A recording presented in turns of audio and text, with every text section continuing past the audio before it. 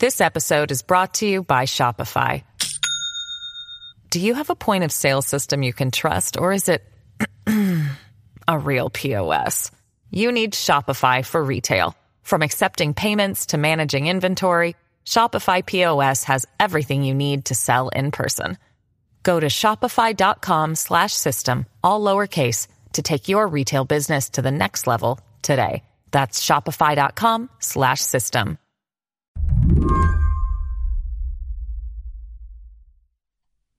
Thinking about the nature of time right now can be pretty confusing, and you would not be alone if you occasionally forgot what day it was. But while so much of the world has paused, or at best slowed down to a crawl, there are places where people are sprinting to treat patients, to manufacture personal protective equipment, to get enough testing to the public. These are all crucial things that need to happen. But perhaps the most crucial is a coronavirus vaccine. The ultimate solution to a virus that might keep coming back would be a vaccine. We may have cycling with another season. We likely will have interventions, but the ultimate game changer in this will be a vaccine. A vaccine against COVID-19 could confer immunity, allow us to protect healthcare workers, and would mean that we could really, truly carve out some kind of safe version of normal. But making a vaccine is not a speedy process. On average, vaccines can take a decade to develop. That's Tim Leahy. He's an infectious disease doctor and director of clinical ethics at the University of Vermont Medical Center. It just takes a year for the animal study. It takes a year for the phase 1 human trial, a year or two for the phase 2 trial, and then a few years for the phase 3 trial. But that typical cautious timeframe doesn't work in a worldwide pandemic. Right now, there are 60-some coronavirus vaccines in the development stage, according to the World Health Organization. And of those, some are moving along much faster than we'd normally see. Are there currently coronavirus vaccines being tried on humans? Yes, there are 3 trials in the United States, and there's a group in Oxford that's just ramping up to do a phase 1 clinical trial. Does it worry you, the speed at which all this is happening? You know, I guess it's reassuring and concerning how quickly vaccine development is happening. You know, we all want a vaccine so that the threat of COVID can finally fall back into the shadows. But we don't want to rush so quickly that we actually lose the ability to make sure the vaccine is safe. For a vaccine that you want to give to, maybe 1 million, 2 million, tens of millions of people who might be susceptible to getting COVID-19, it's got to be really, really, really safe. Tim knows we have to rush. He gets it. And as much as the scientist in him wants to take 10 careful years, the clinician in him knows we can't do that.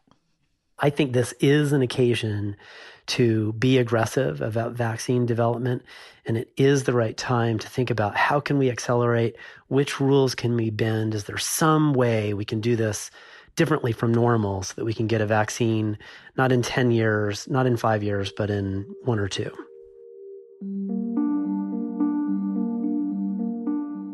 Today on the show, how we get to a coronavirus vaccine. Researchers agree that some corners need to be cut, but every decision to pare down the vaccine testing process comes at a cost. I'm Lizzie O'Leary, and this is What Next TBD, a show about technology, power, and how the future will be determined. Stay with us.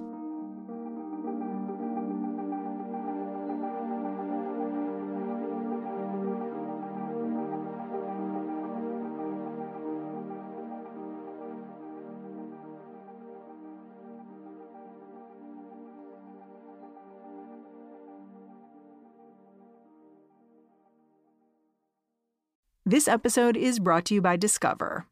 When it comes to your finances, Discover wants you to know they are the credit card that is always there for you. With 24/7 U.S.-based live customer service, everyone has the option to talk to a real person anytime, day or night.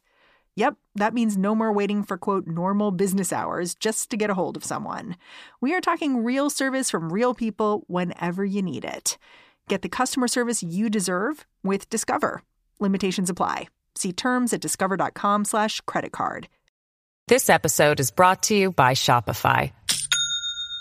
Do you have a point of sale system you can trust, or is it a real POS? You need Shopify for retail. From accepting payments to managing inventory, Shopify POS has everything you need to sell in person. Go to shopify.com/system, all lowercase, to take your retail business to the next level today. That's shopify.com/system. I want to kind of back up and do a thought exercise with you. So let's pretend there is no global pandemic. I'm not interviewing you from my closet. There is no pressing need to develop a vaccine, tomorrow. Let's just say we want to develop a safe, effective vaccine. Where do you start, and kind of how does the process begin to make sure things are safe? There is a really well-established, careful, methodical, and super slow way to develop vaccines. And so if there wasn't this global pressure to get this done yesterday, we would develop a bunch of different vaccines in test tubes and make sure they had just the right characteristics. We would test them in at least one and maybe more than one animal model.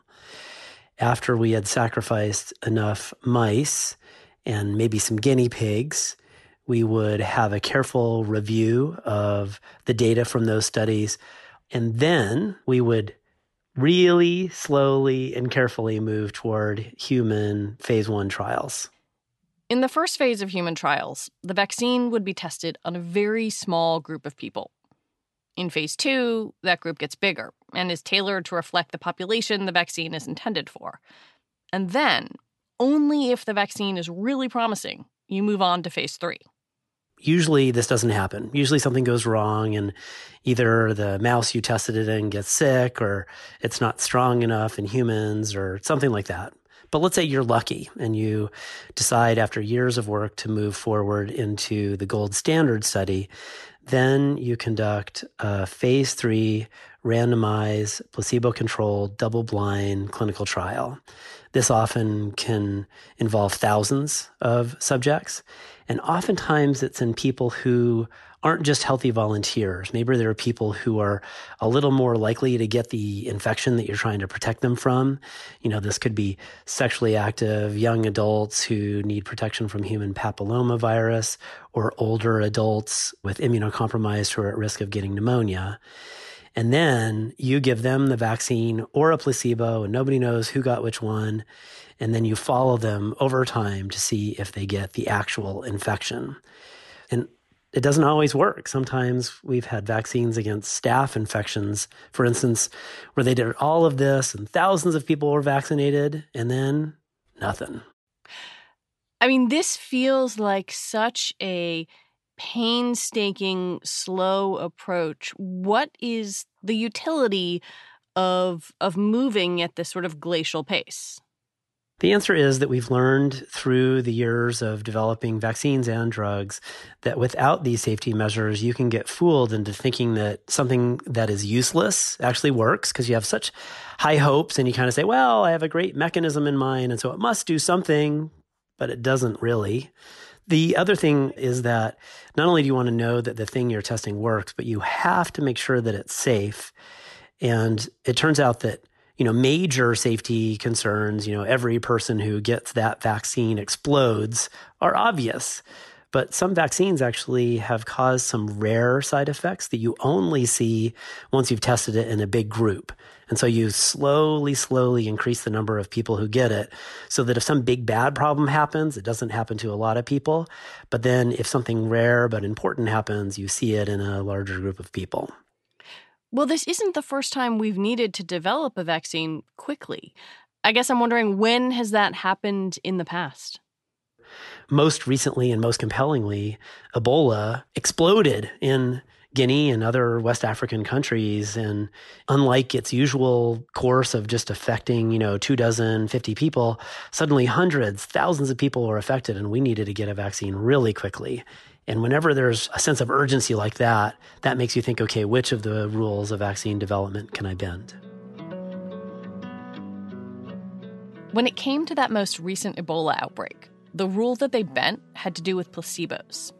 Normally, when you're testing a vaccine, you administer a placebo to a control group to make sure that it's the vaccine that's having an effect, not some other factor. But because of the urgency of that outbreak, the scientists skipped that step. It was a controversial call in the days of Ebola not to study against a placebo.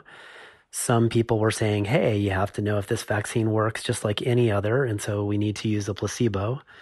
Others argued that it would have been unethical to give people a placebo, which we knew wouldn't work against Ebola, if you had something that had come out of the lab that had a reasonable chance of working. And ultimately, the latter camp won, and Ebola was tested without a placebo. And one of the rationales that's really important to understand with the Ebola vaccine that's different from COVID-19 is that they knew they were going to give the vaccine only to a small number of people, and probably just for a short time. We knew that Ebola was going to flare up, cause woe, and then recede back into the shadows again. And so they felt like, well, let's say we try a vaccine that doesn't do much good and maybe has small harms. We've only done it in a small number of people in this small area. And so that's safer than if we had a less perfectly tested vaccine that was given to millions and millions of people. In the race to develop a vaccine for COVID-19, we're talking about a potentially huge population who will need it. And researchers are debating whether it's worth taking more risk than usual. In a recent article in the New England Journal of Medicine, a group of scientists argued that it might be necessary to skip a placebo to speed up testing. I think it's a natural question to wonder, if we didn't use a placebo to develop the Ebola vaccine, why do we have to use a placebo to develop the COVID-19 vaccine? So this is very different in that we think just about everybody can be infected with COVID-19.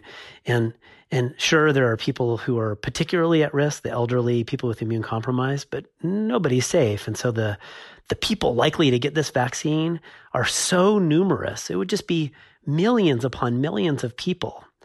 And I think that gives us a special duty to make sure that we know that this is safe. Tim thinks that this debate over placebo controls is going to ramp up in the coming months. But there's another potential shortcut being debated now among vaccine researchers. At the end of March, an influential group of epidemiologists published a paper arguing for something called human challenge trials. A human challenge trial is a trial in which you study a vaccine versus placebo in an infection that you cause yourself. So instead of waiting for that person to breathe in some tuberculosis spontaneously in the air or to get bitten by the mosquito that causes dengue, you would expose them to the infection. And so dengue is an example of an infection that people do human challenge trials against, where brave volunteers stick out their arm and they get bit by dengue-infected mosquitoes after receiving either a vaccine or a placebo. And so this is a way you can make sure the person you're vaccinating has been exposed, and that means that your likelihood of being able to tell if the vaccine protected them is a lot higher. So that allows you to go much faster. You can do the study over a shorter period of time using fewer human subjects, and you get your answer a little bit sooner. These trials are generally done for diseases that have a cure or some kind of treatment. So I don't know. It seems kind of bananas that you might infect someone with COVID-19, which has no cure. How do you think about that? Yeah, it's a key distinction. There are two important differences between COVID-19 and the kinds of infections that I think it's a good idea to do human challenge studies on. So one is human challenge studies are often done in infections that are, cause some risk. That's why we want to vaccinate against them, but they're not typically lethal. So that the infection you're inducing in that person is probably going to make them miserable, but it's not going to threaten their life to go participate in that study. So dengue is an example of that. I can just put you out of commission for days and, be a bad story you remember for years, but you'll be okay in most cases. In COVID-19, we know it's lethal. We know that even healthy volunteers would be at risk of death at much lower rates than medically fragile individuals, but still it's a risk of death in the middle of a clinical trial. And then we have no known therapy for COVID-19. There's no antiviral drug to date that's been effective. So if we induce COVID-19 infection in a human being, and if they are unlucky and they start to get in life-threatening complications from it, that's our fault. Would there be a way to do a human challenge trial for COVID-19 ethically? You'd have to be incredibly meticulous about the way you did it, but I think it's a needle you could thread. So you'd have to, one, make sure that person has their eyes open about the risk that they're getting into. And, and if somebody decides that, hey, they want to protect society and they're willing to take that risk after being well informed, okay, then that's one hurdle. The second is, how do you make sure that if they do contract COVID-19, that they can't spread it to somebody else? And then you would need to make sure that you do the study correctly so that out the end of that risk, you will know the answer of whether the vaccine worked. So sometimes you can test a vaccine or a drug and maybe you don't know exactly how often that infection happens. So you make a guess about how big the study has to be in order to do it. And then if it turns out that you were wrong about how often it happened and the study just couldn't show you the difference between the placebo and the vaccine, well, then you roll your eyes and you just say, oh, shoot, we just, wasted a lot of time, but hey, we'll try again. If we're going to risk somebody's life in order to get this answer, we need to make sure we know that we're going to get the answer at the end so that it was worth it. The best researchers in the world are split on what should happen here. I asked him to explain to me who's in which camp. The topic of whether you should do a human challenge trial against COVID-19 vaccines is heating up in scientific circles right now. And already giants in the field have squared off on opposite sides of the question.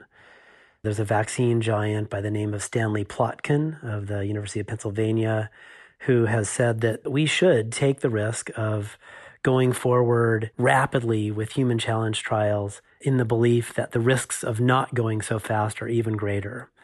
On the other side are scientists such as Matthew Memoli is a scientist at the NIH who's sounded a note of caution.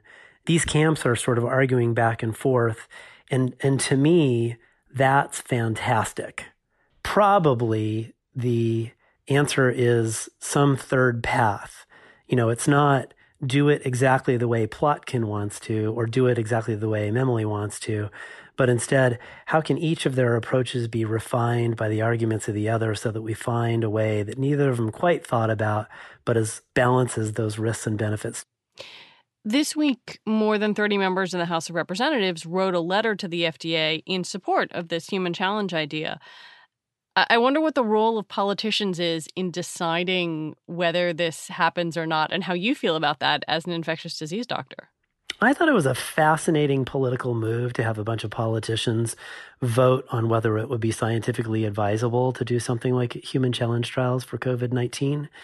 Ordinarily, we look at the data and we decide on the basis of the evidence and scientists' evaluation of the evidence. Asking a bunch of politicians seems to me like a great way to get a confusing answer about it. These are not scientists, and I really don't think that they're qualified to address that question. So when you say fascinating political move, you're being snarky. I would never be snarky, Lizzie. I have no idea what you're talking about.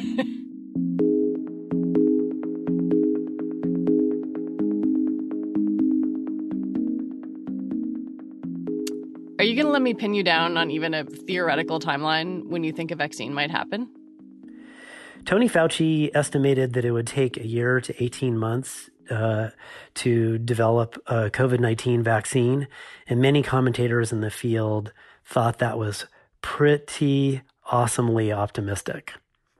I think if the full weight of his National Institute of Allergy and Infectious Diseases is put behind really thoughtful, really accelerated trials, I think it is possible we could get an answer within that time frame. But if we do business as usual, I think the naysayers are right. It'll take longer than that. Do you think we're going to get this right? I sure hope we can get this right, Lizzie. This is a frightening epidemic. As an infectious diseases doc, I've seen SARS and MERS and taken care of plenty of people with contagious diseases, but this is the first plague that has really made me nervous. So I hope that we get lucky and that at least one of the vaccine candidates that we're studying now is the one, and the one that can protect our particularly fragile neighbors from getting hurt. As a scientist, though, I know that there are always three possibilities. It could help you, it could harm you, or it could do nothing. And I want to make sure that we don't get deluded by our optimism into forgetting that.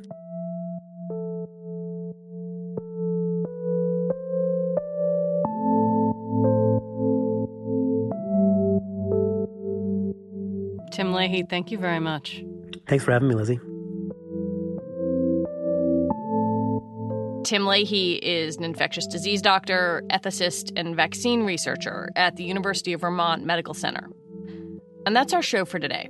What Next TBD is produced by Ethan Brooks and hosted by me, Lizzie O'Leary, and is part of the larger What Next family. TBD is also part of Future Tense, a partnership of Slate, Arizona State University, and New America. And speaking of Future Tense, I want to let you know about a great series of online events they're hosting right now called Social Distancing Socials.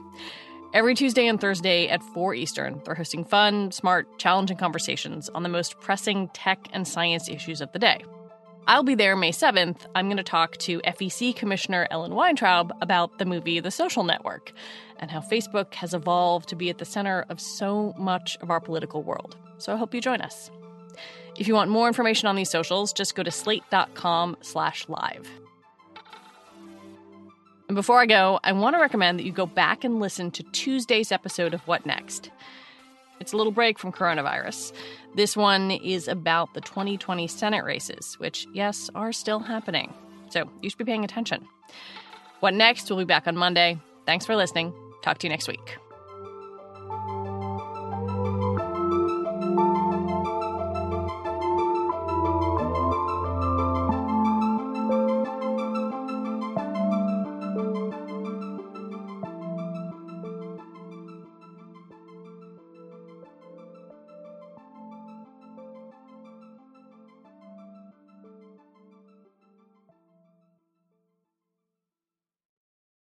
For the ones who work hard to ensure their crew can always go the extra mile, and the ones who get in early so everyone can go home on time, there's Grainger, offering professional-grade supplies backed by product experts so you can quickly and easily find what you need.